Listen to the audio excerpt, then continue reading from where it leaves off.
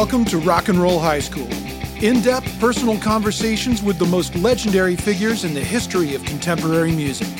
Come with us as we explore the stories behind the albums and songs that have become the soundtrack of our lives.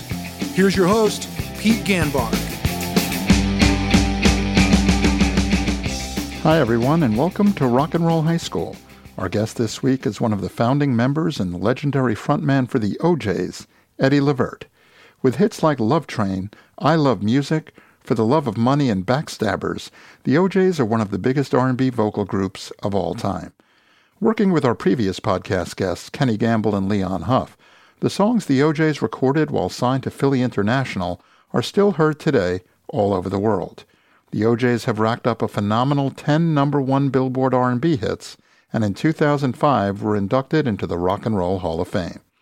In addition to all that, Eddie's sons Gerald and Sean both went on to have multiple hits in their own right, both as solo acts and as members of the group Levert. Eddie joined us via Zoom in April of 2022 from his home in Las Vegas, Nevada. Oh, she wanted more than I could give, but as long as I live, she'll be my girl. She used to be my girl. She used to be my girl. She had a charming personality. The girl was so right for me. She's my girl. And if I had the chance, oh no, I'd take her back.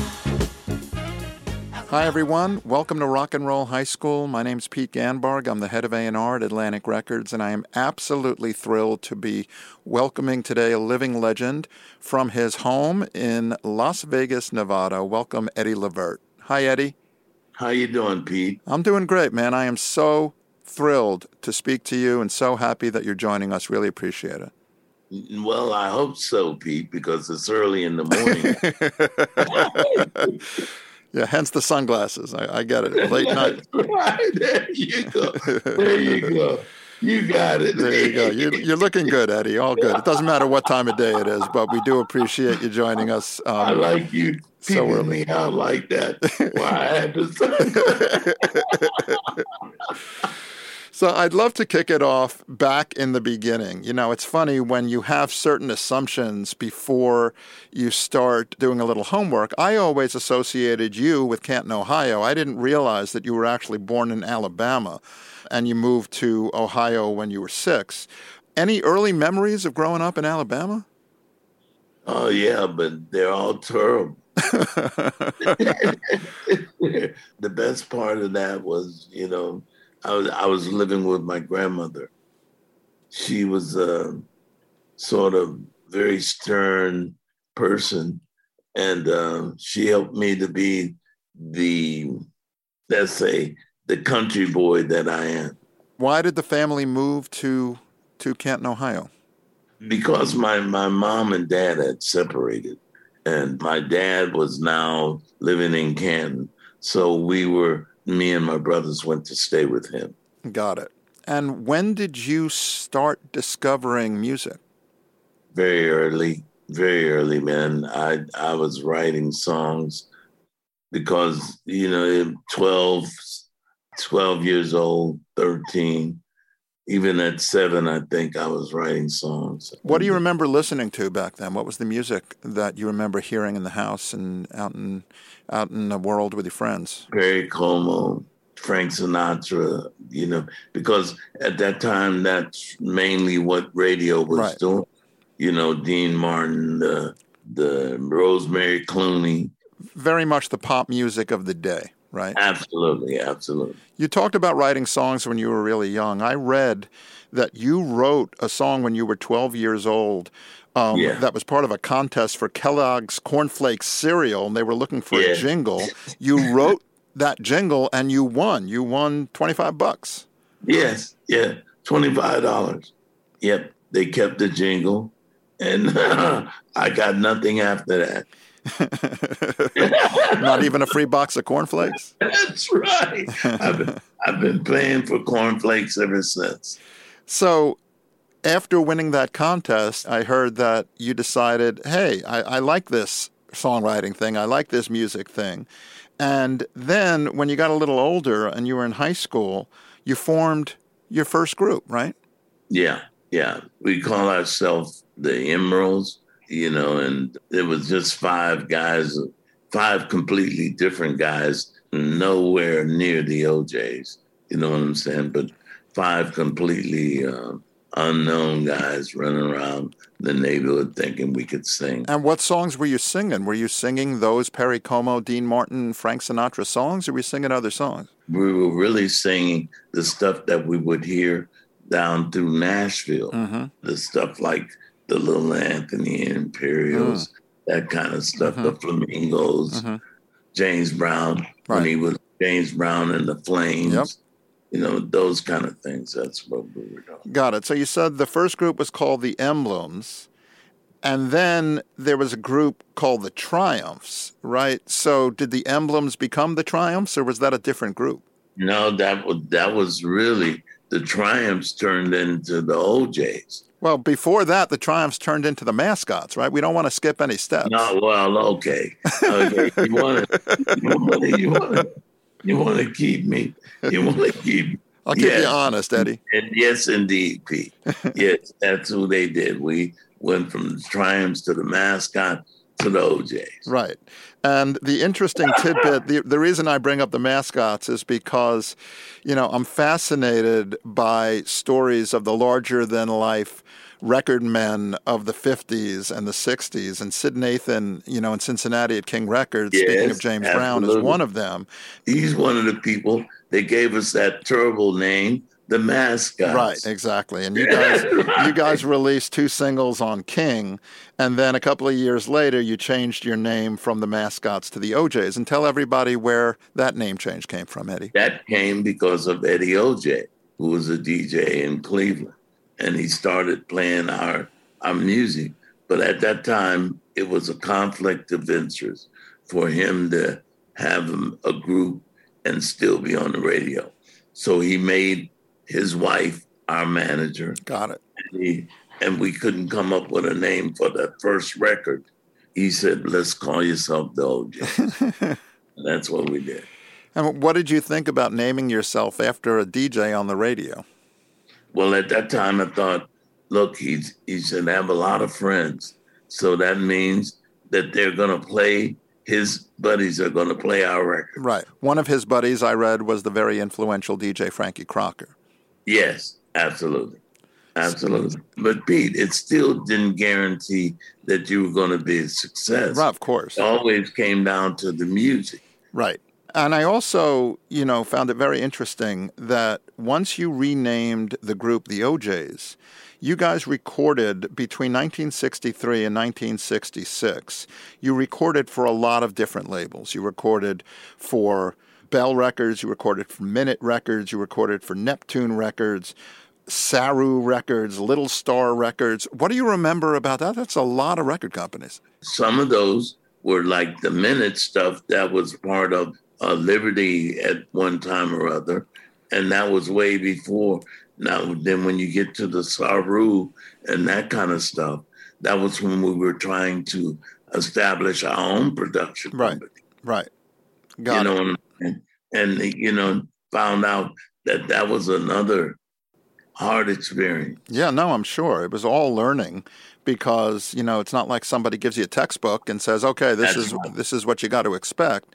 Especially in those early days of the independent R&B labels, some are going to be more honorable and professional than some of the others. Your biggest record before signing to Philly International, which we'll get to, was I'll Be Sweeter Tomorrow Than I Was Today, which was released on Bell in 1967. It was a top 10 hit. I got news for you, haven't been free. Good news for you.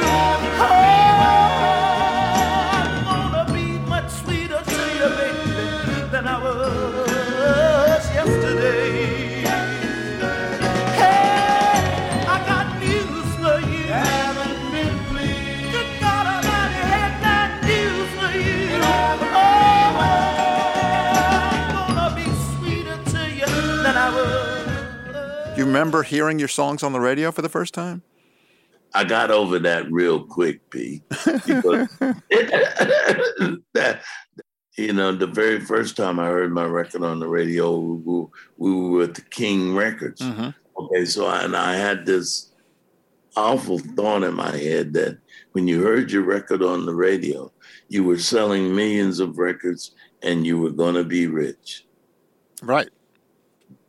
Bad thing. Bad. Well, you can understand that because when you hear your song on the radio, you assume everybody else is hearing the song on the radio. And so this record, everyone's going to hear it. And fame and fortune and riches, they're all right around the bend, right? Yeah, no. It was a long bend. So let's talk about the group back then. Back then, with these records that we're talking about, the King releases and the Bell releases, the OJs were a 5-piece group at that point, right? And it wasn't until later that a couple of the original guys who joined you departed, leaving the group as the trio with the 3 original members, you, William, and Walter, becoming the trio of the OJs that most people remember from the early 70s. Yes. Life gets involved in this thing here. And when life gets involved, life can throw you body shots that some people can't recover. Mm-hmm. And so a couple of guys got body shots that they couldn't recover from and left us with 3 guys. And did it feel different to you as one of the founders of the group to be on stage with 2 other guys versus 4 other guys, or was it all just the same? No, what we found out with the loss of a couple of guys, we found out the nucleus of the group was those 3 guys. Right. Because with Walter and William, there was nothing we couldn't do. Right. And Walter is still one of your group mates today, right? Yeah, absolutely. And when you think about the OJs forming the first iteration of the OJs in 1958, we're now recording this in 2022. We're just about 65 years of OJs. That's incredible. Wow, man. Well, I've never counted them. Well, what's interesting to me is that one of the labels that we talked about that the OJs recorded some of their early records for was Neptune Records. And Neptune was an early label that was where you first encountered Leon Huff, who co-owned the label, and his producing and writing partner, Kenny Gamble. Do you remember meeting those guys for the first time? Yeah. We met them in New York. The Apollo, introduced by the Intruders, who at that time had a #1 record called Cowboys to Girls. Great song. And they introduced us to Gamble and Huff. And they later came into Cleveland, into Ohio, and saw us perform at a club in Akron. And they wanted to do a deal. The bad part of that deal was that we were just getting started with one another. And Leonard Chess passed away. Right. And the deal sort of went in the tank, and everybody grabbed their marbles and ran home. Right. So for those who don't know, Neptune, which was the label co-owned by Leon Huff, was affiliated with Chess Records. And Chess changed ownership after Leonard Chess's passing in 1969. Neptune ended up disbanding, and 2 existing Neptune acts, the 3 Degrees and the OJs, were assigned to Gamble and Huff's new label venture, Philly International. Yes. And Philly International allied themselves, moving on from Chess Records, which was an independent label, they allied themselves with Columbia Records, which was a major label, run by the time famously by Clive Davis, who realized that he needed guys who could help Columbia succeed in the area of R&B and soul music, which they weren't at the time. Yeah, absolutely. He came along and took Gamble and Huff under his wings, and together those 2 entities were able to make something that was new as far as music is concerned out of Philadelphia. Right. And you knew that with Columbia and the muscle that Columbia as a major label had, that when you guys as the OJs delivered the right record, that those guys were going to go out and they were going to get it. And I'm not sure if you realized that it was going to be the very first record that you put out for Philly International that was going to do it. But the first record that you released was Backstabbers in 72, written by McFadden and Whitehead with Leon, produced by Kenny and Leon. What they doing? Smiling in your face. Smiling faces. Smiling faces. Sometimes they're smiling in your face. I don't mean no down dirty lies. They're smiling in your face. Down, down, down, down, down, down, down, down. Might be your neighbor. What do you remember about hearing that song presented to you guys for the first time? That song was presented in Kenny's office because that's where we would go to rehearse the music we were going to record. In Philly? And hearing the song, it was like, well, okay, I like the message. Let's do it. So we liked the message, and so we're going to do it. And Leon playing it for you is like listening to an orchestra because he's playing the piano, but he's doing everything that needs to be done in the music on his keyboard. Mm-hmm. You can feel it. Okay. We go in the studio from beginning, the music, making the music, when they're putting the track together, on point, great sound. Okay, now when we go in and we put the background on it, it goes to another level. Mm-hmm. Then once we put the leads on it, it goes to another level. Now, the next time I hear it, we're in Wyoming and it comes on the radio. Now, I know I've heard this music before. Dun dun dun dun dun dun dun dun dee dee dee dee dee dee, the strings. And I'm talking about, where have I heard this before? That's the OJs in the middle of Wyoming. Wow. So you know now that I got a record. Right. Because now the Muscle had put the record right where you never heard your right. Neptune Records was probably not getting your music played in Wyoming. That's right. That was the first time that you heard the finished recording of Backstabbers? Yes. Wow. How'd it sound? Incredible. Because I'm sitting there talking about, where have I heard this before? You know what I'm saying? Because I didn't hear the arrangement. All I heard was the rhythm section, our vocals, and that was it. We left going to California. Amazing. That song came out in 72, so it's 50 years old now, and it still sounds as urgent and as, timely and as relevant as it did back then. It was such a big hit. Number one, your first number one on the R&B charts, and number 3 on the pop chart, on the Hot 100. So did it feel like you guys were just taking off on a rocket ship at that point with, the records becoming big? It didn't feel that way, not until Love Train.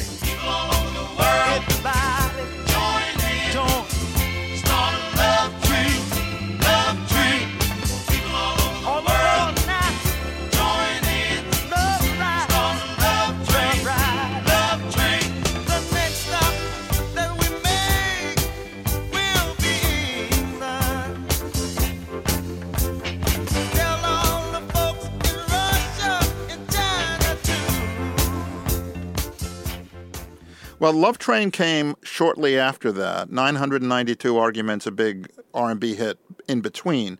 But Love Train is arguably, one of the OJ's biggest hits, number 1 R&B, number 1 Hot 100. It's such an iconic record. It was obviously inducted into the Grammy Hall of Fame as a song in 2006. It's a song that has stood the test of time, much like Backstabbers, in terms of being relevant today, but being relevant today in a whole new context of the positivity and the joy and the aspiration for unity and world peace. Talk about Love Train. Love Train was a 5-minute song. 5 minutes. They cut the track, but they had no lyric. So we were in the studio putting down the background vocals and all that stuff for the Backstabbers, the You're My Sunshine. We're doing all of this. And so now we get to this track, Love Train. All we got is a sing-along. So Kenny starts writing right there in the studio. So and about 5 minutes later, we had all the lyrics. And we went in, cut this song, and it was unbelievable what happened with that song. So a song that has become one of the most famous songs of all time, you're saying that the backing track was cut, there were no lyrics, and Kenny Gamble wrote those lyrics to the iconic Love Train in 5 minutes. Yes. Nothing changed between what he did then and what we know now. Nothing. Wow. So the lyric of Love Train, talking about, making a call for unity and world peace and actually calling out countries by name, England, Russia, China, Egypt, Israel, Africa. Do you think that he knew what he wanted to say before those 5 minutes came, or it just came out naturally? I think he knew, and I think, his religious background and his search for God led him to those lyrics. Right. Because see, if you listen to those lyrics, nothing has changed. It's still those same countries. England, you name it, Africa, you name it. Where's Russia, China, it's still those countries that are in the news today. Right. But the lyric, it's a message of love. If you miss it, I feel sorry for you. It's aspirational, and I'm sure that 50 years later, when you and the guys are performing this song, the smiles and the joy that you see from the people dancing at your shows, it's all love. It's Love Train really, realizing itself. But P is still a cry in the wilderness. No matter how you try to cover it, it's still a cry in the wilderness. It's still another, just a voice in the wilderness screaming, this is what we need. Why aren't we doing? Yeah, but if you can change one person and they can change one person, then hopefully... Not enough, Pete. Never enough. Never enough. Never enough. Never, not enough. You got to change the world. One person, yeah, well, everybody says that. Well, if you can change one person, it's not enough. But you guys are still out there and you're still performing that song. Because it's still the cry in the wilderness. Right. So, definitely something to ponder. When I listen to that song, just speaking for myself, it always puts a smile on my face. Not only because of the lyric, but because of the production itself. Talk about MFSB as the backing band for the Philly International Records. Great musicians, great spontaneous musicians, great creative musicians. When they came to the studio, they came to play, they came to create, they came to give the record their touch. Like I tell people all the time that when you have so many different touches on your music, it becomes universal. When you only have one person touching the music, it becomes one-dimensional. You have guitar and a guitar player like Norman Harris or a bass player like Baker, you know what I'm saying? A drummer like Earl Young. They're all creating together. And when they all come together in one effort, and it becomes a complete thing, it's like magic. Leon Huff, great piano player. Kenny Gamble, great melody, great lyrics. That's his forte. Without the two, it's not a complete thing. Right. Words and music. But each person must know the part they play. Right. And not try to overstep that. That's what happens with a lot of producers and stuff. Right. When you have two or more. One wants to step into the other's arena. Right. And becomes trouble. Right. So the MFSB guys, were they all local to Philly? Yes. So Absolutely. it was almost like Kenny and Leon having spent time in Detroit and seeing what Motown was doing with the Funk Brothers. They were like, we're going to do that, but we're going to do it ourselves for No, Philly. no, I don't think they were really copying that because remember they had a band, Yep. Kenny Campbell and the Romeos. Yeah, of course. That they went around, and all of those guys were the guys that started out playing at Philly International. Got it. It was organic. It was seamless. It just happened. It's almost like Bruno Mars and Anderson .Paak. Right. They play, right. They do it together, and now we're able to bring our feelings together and put them on records. Have you been able to see that show that's in Vegas? No, my kids went, but they swear that they put on a show. I don't have to see them. Right. I know what they're doing. I don't think they'd be doing what they're doing if not for you guys doing what you're doing. So, it's kind of the gift that keeps giving and pays forward. We're talking about Kenny and Leon Gamble and Huff. What was the creative process like? Was it always similar to what you said with Love Train, where you had the track and then the lyric came on the spot? Or were they presenting songs to you before you went in and cut? And if you didn't like a song, what was the process there? Were you able to say, nah, that's not for us? You know what I'm saying? When you find some guys that are so on point on a regular basis, it's hard to say, well, to them, I don't like this. You know what I'm saying? When you've seen them transform what you thought was a turkey into a Thanksgiving dinner. So it's hard to deny them. Yeah, but you refuse some things that you don't really like.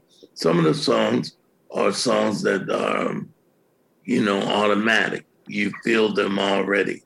And if they weren't automatic, you gave Kenny and Leon the benefit of the doubt and said, let's try this out, right? Absolutely, Pete. So moving on, just the amount of iconic smashes that the OJs had. 1974, talk about MFSB, and that iconic Anthony Jackson bass line at the beginning of For the Love of Money.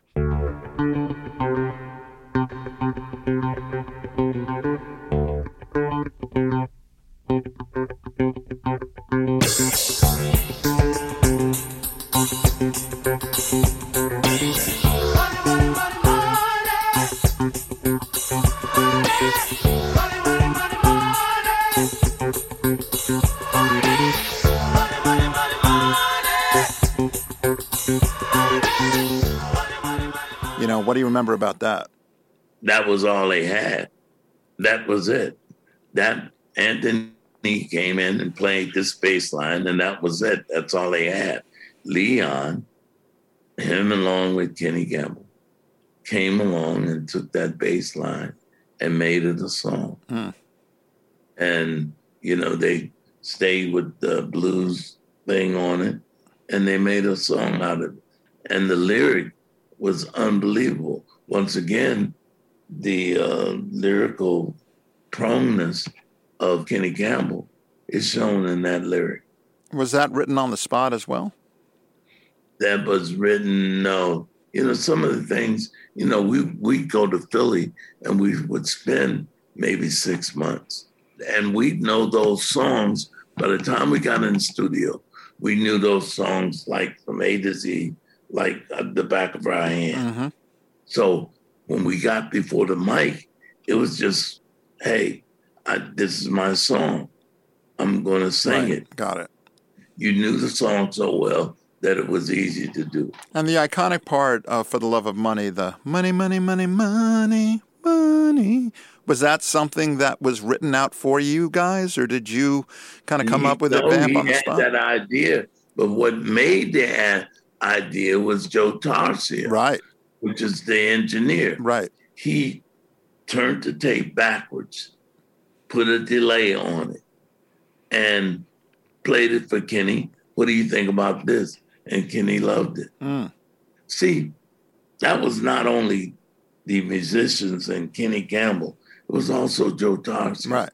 He was good too. Right. For those who don't know the name, Joe Tarsia, he was famously an engineer at Sigma Sound in Philly. And what Eddie's talking about is he had just installed an Eventide phaser, which was new technology in the control room. And when Anthony Jackson started playing, Joe tried recording the bass with a wah-wah pedal through the phaser. And Kenny loved what he had done, and then they just ran with it.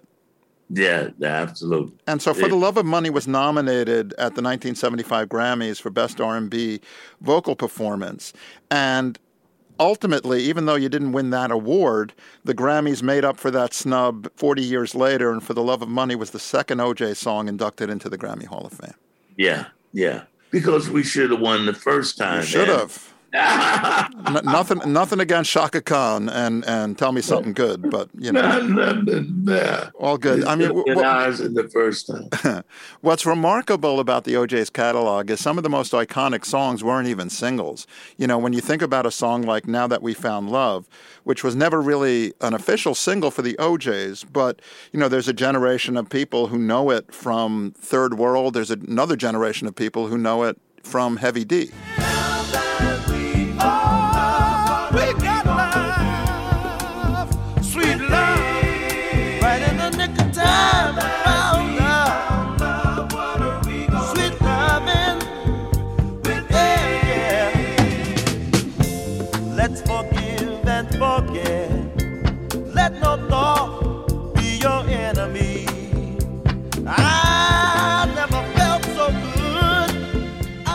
You remember that song?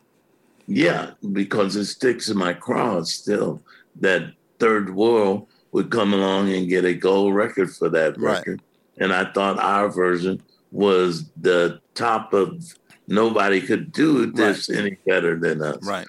But they came along and got a gold record from it. I still think it's one of the greatest songs that we've ever sang. Yeah, Now That We Found Love, what are we going to do with it? I mean, it's... Yeah. Kenny and Leon were really onto something in terms of writing songs that made you think. Yeah, absolutely. But once again, I'm telling you, me and Kenny, we were studying to be Jehovah's Witnesses together. So whenever he would come up with an idea, we would toss it around and not saying, but, just conversation between the two of us. And he'd know what I was feeling. Right. And then he'd write the song. Right. Continuing the string of successes, Give the People What They Want in 1975 with another iconic bass line. That was a number one R&B smash.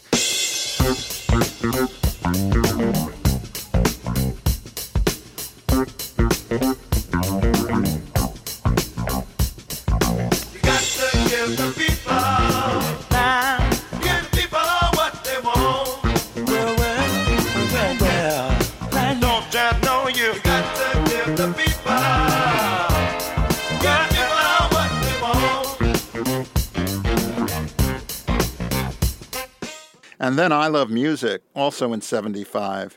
What's so interesting, if you listen to the intro of I Love Music now, it's all bongos. You wouldn't think that, that's what it was, because that didn't really happen at the time.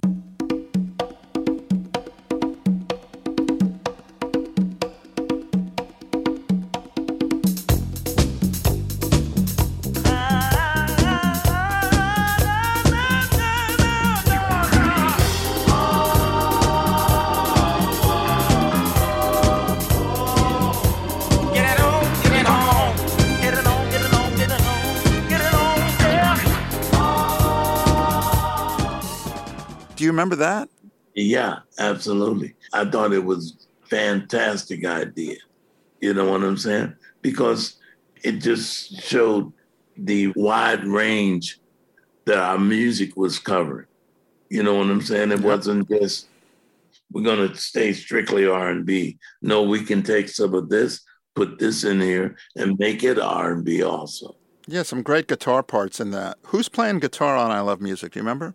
Norman Harris. Yeah. And was it Bobby Eli? Yeah, absolutely. And then moving ahead a couple of years, speaking of tasty guitar, Used to Be My Girl, if you listen to that record, that guitar is just so sweet on that record. Another number one R&B record, another top 5 Hot 100 record. The hits just keep coming for the OJs.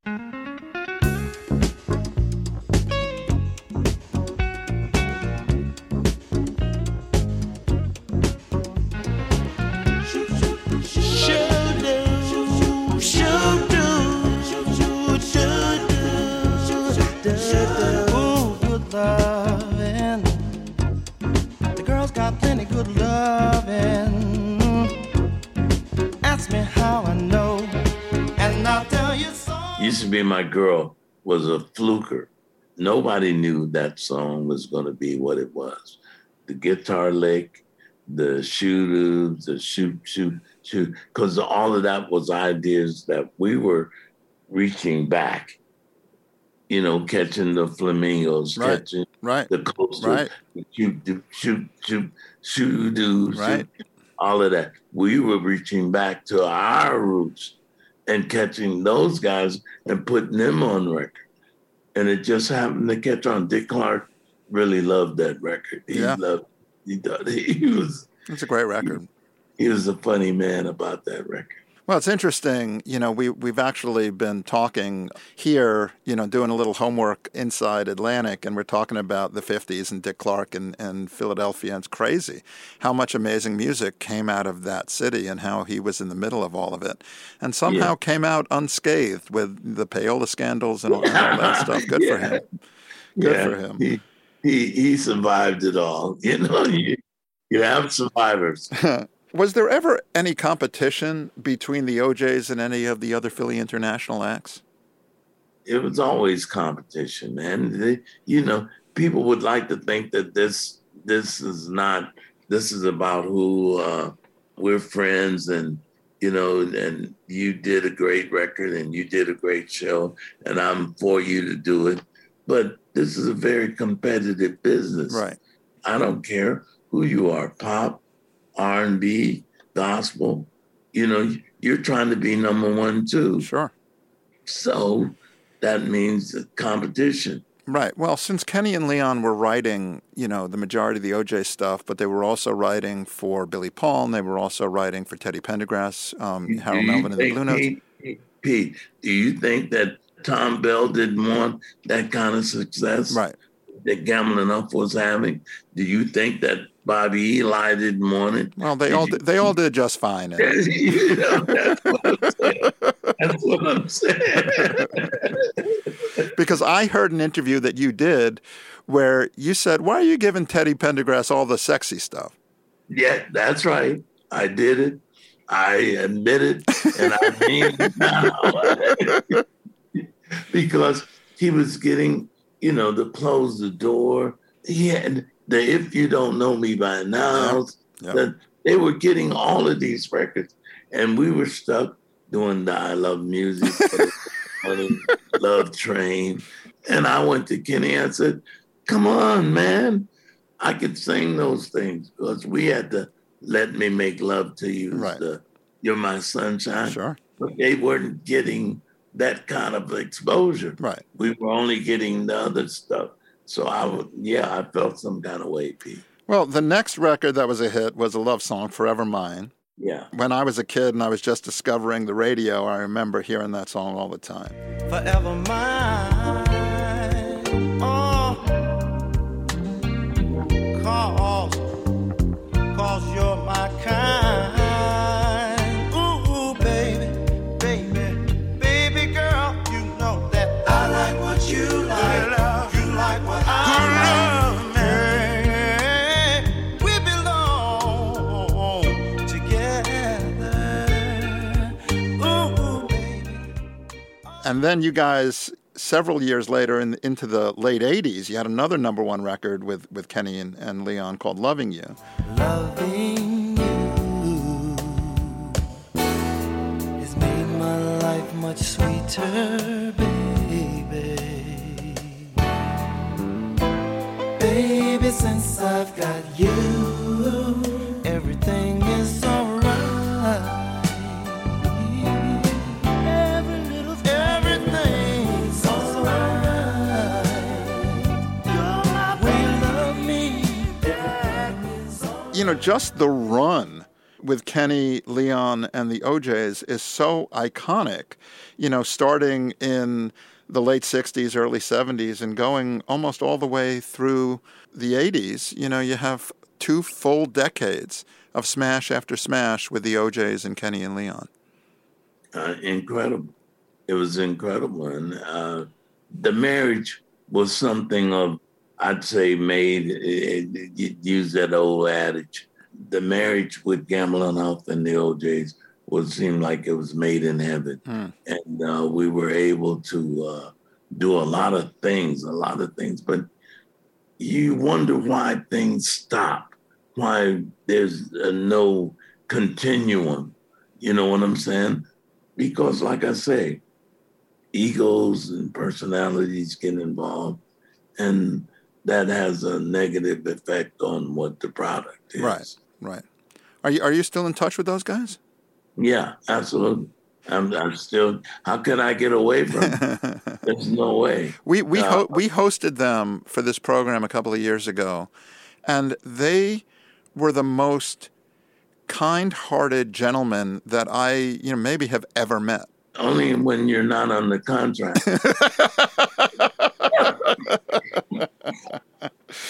So, we talk about the OJs as a family with, you and Walter still going strong today, you and Kenny and Leon and the players all becoming part of a family. We'd be remiss not to speak about your actual family, about your sons, Gerald and Sean, who famously started their own group using the family name. So when do you No, let's get this straight. Okay, see, I'm not right all the time. Me looking ahead of my career, I wanted to always have a blues band. And so I was telling my kid, Gerald, I'm going to start my own band and I'm going to call them Levert. And I'm just going to use my last name and that's going to be their name. He stole my name. I'm sure he said, it's my name too, Pop. Absolutely. You got the argument all the way. So he stole my name. Then I did this record called I'm Still. I wrote it. It was gonna be the first record I do for my group. He stole the song and the rest is history. Unbelievable. He's a thief. He's my kid. What do you remember about hearing your boys sing together for the first time? Oh, man. Incredible. Do you know how long I ran around with their tapes under my arm, playing them for different companies? Mm-hmm. And they're saying to me, well, he sounds so much like you. What are we going to do with him? Put him out. Put it on the radio. And I ran around for 2 years like that. And finally, when Sylvia Rome and Hank Caldwell finally gave me a deal, and I was able to hear their stuff on the radio. Amazing.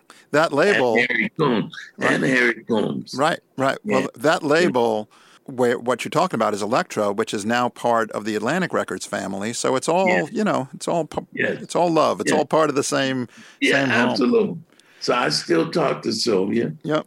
She's a big mogul now. She is. Right. So all of these people I came up with, you know what I'm saying? Saw them go from secretaries and different places to run the business. Sure. Yes. And this is what those records have done for me. Now, when you talk about songs like Forever Mine and Loving You that became hits, I think this is what Bruno Mars and Anderson .Paak has been able to take and twist it a little and become Silk Sonic. 100%. I mean, you talk about the success that you and your group had. Your son's success rivaled the success of the OJs. 18 top 40 R&B hits for Levert. Multiple gold and platinum albums. You actually recorded an album with your son Gerald in the mid-'90s called Father and Son. What was that like? Yeah, it was tremendous, man. Some of my best work. Performing and singing with him was a blessing to me. There's nothing else that can top that. And it was successful.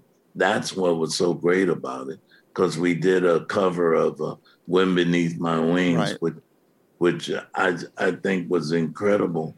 They just didn't play it that much on the radio, but the effect that it had on the people, the culture. Totally. Great, yeah. Well, there's an amazing performance of you and Gerald singing Wind Beneath My Wings live at the Essence 25th Anniversary Award Show in 1995 that is on YouTube, and it's beautiful.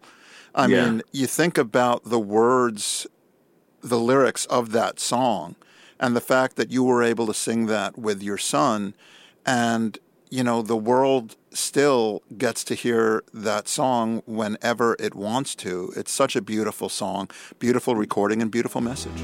Did you ever know that you're my hero?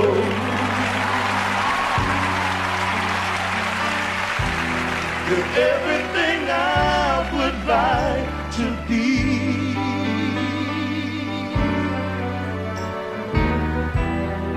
I could fly higher than an eagle. Hey, hey, hey.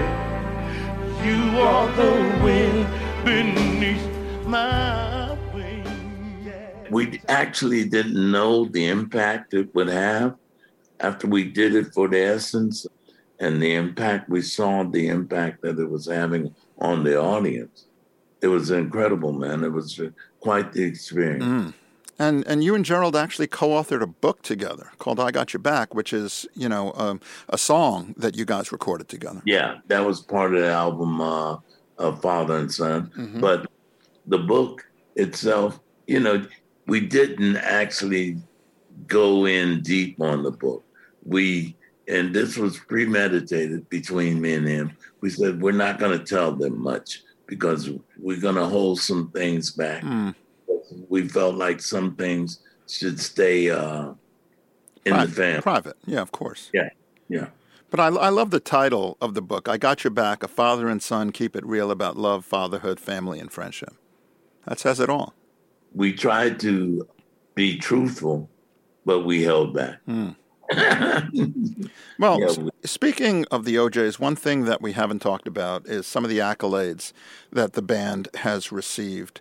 You know, famously inducted into the Rock and Roll Hall of Fame in 2005, BET Lifetime Achievement Award in 2009, the Soul Train Awards Quincy Jones Award for Career Achievement in 2002, the NAACP Image Award in 1992, two-time Grammy Hall of Fame inductees for Love Train and For the Love of Money, 10 platinum or gold albums, 5 gold singles, 4 Grammy nominations, 4 AMA nominations, American Music Awards.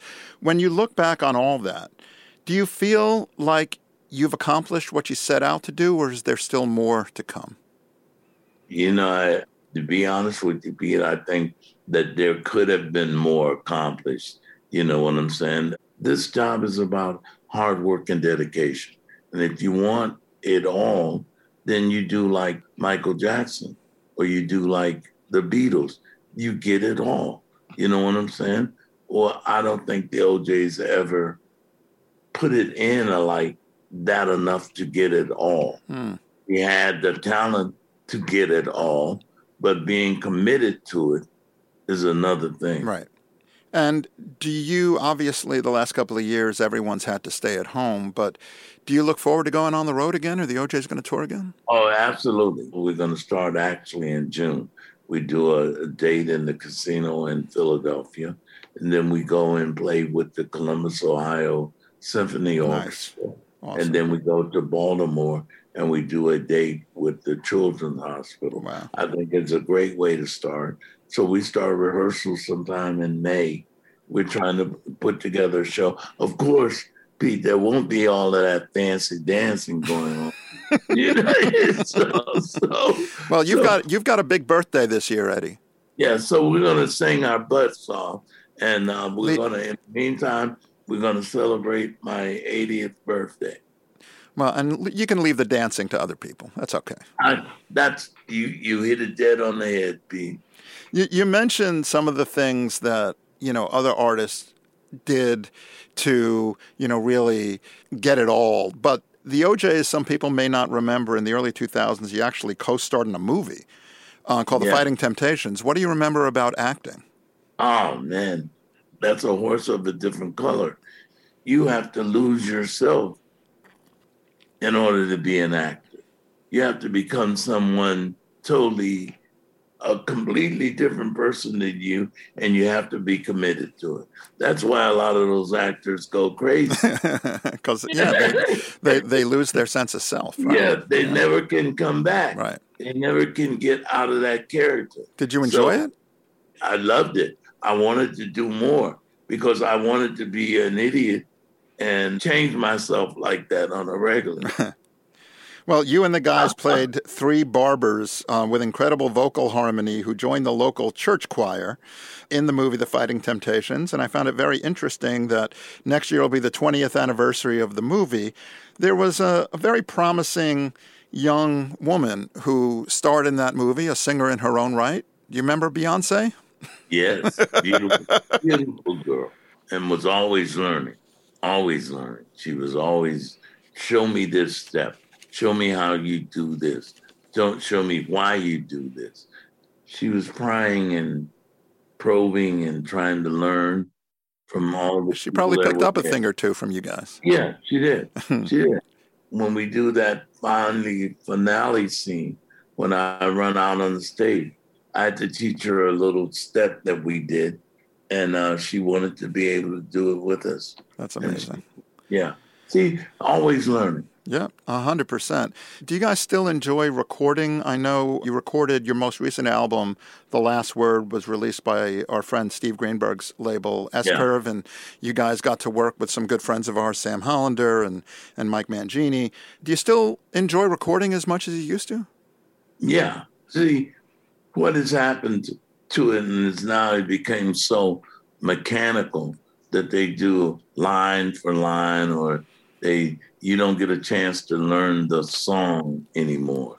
It's more like assembly line, you know what I'm saying? Do your part. Now come back maybe 2 days later, do this part, and we'll put them together and it becomes a record. Right. But where I'm used to learning the song, knowing the song, living the song, and then delivering the song. Mm-hmm.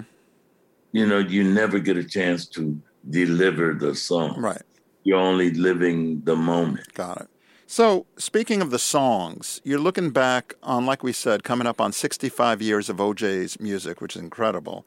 Do you have any specific song that is most meaningful to you, whether it's an OJ song, whether it's a Levert song, any song that feels today, 65 years later, that, yeah, I'm really, really super proud of this one?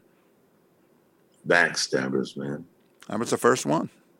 Backstabbers. That's it. It's my favorite song. It's the epitome of production, lyrics, a meaningful song, a worldly song, a soulful song, something that I did and I lived the song. And now the song lives on. Right. Whose idea was the What They Do? Kenny Gamble. Kenny Gamble. Very creative guy, and if you, along with your creativity and his creativity, we were able to do some great things. Well, the music lives on. It speaks for itself. I had such a good time preparing for our conversation today by going back and listening to your catalog. And it's brilliant. I would highly, highly recommend to anyone who hasn't, taken out their OJ's records or gone on to their, digital service platform of choice and listen. These records really stand the test of time. Anything you'd like to leave our listeners with, Eddie, from a lifetime of recording? Just remember, nothing comes easy. It's all hard. And it's all heart and heart. You know what I'm saying? And it's from within out. But it's worth it, right? Absolutely. All the misery, all the pain, all the uncashed checks, all of it. To be able to be sitting here talking to you today is an honor and a privilege. And thank you for all the music and really appreciate it. Eddie Levert, thank you. My pleasure, Pete. People all over the world, everybody, join in, start a love tree, love tree. People all over the world now, join in, love ride, start a love tree, love tree. The next stop that we make will be England. Tell all the folks in Russia. A huge thanks to Eddie Levert for joining us on today's episode. You can keep up with the OJs at their website, mightyojs.com, and also at Eddie's personal website, eddywlevert.com. Make sure to check out our episode featuring Hall of Fame songwriters Kenny Gamble and Leon Huff for a deeper dive into the hits of the OJs and for more on the inner workings of the sound of Philadelphia. Thanks for tuning in. We'll see you next time for another episode of Rock and Roll High School. Rock and Roll High School is a presentation of Pure Tone Music in association with Warner Music. Produced by Pete Ganbard, with assistance from Craig Rosen, Ron Robinson, Joe Pomerico, Kelly Sayer, Chris Costello, Willie Fastino, Catherine Hoppy, Kayla Flores, and Rich Mahan. Please visit our website at rockschoolpodcast.com for more info on past and future shows. All rights reserved. Rock on high school.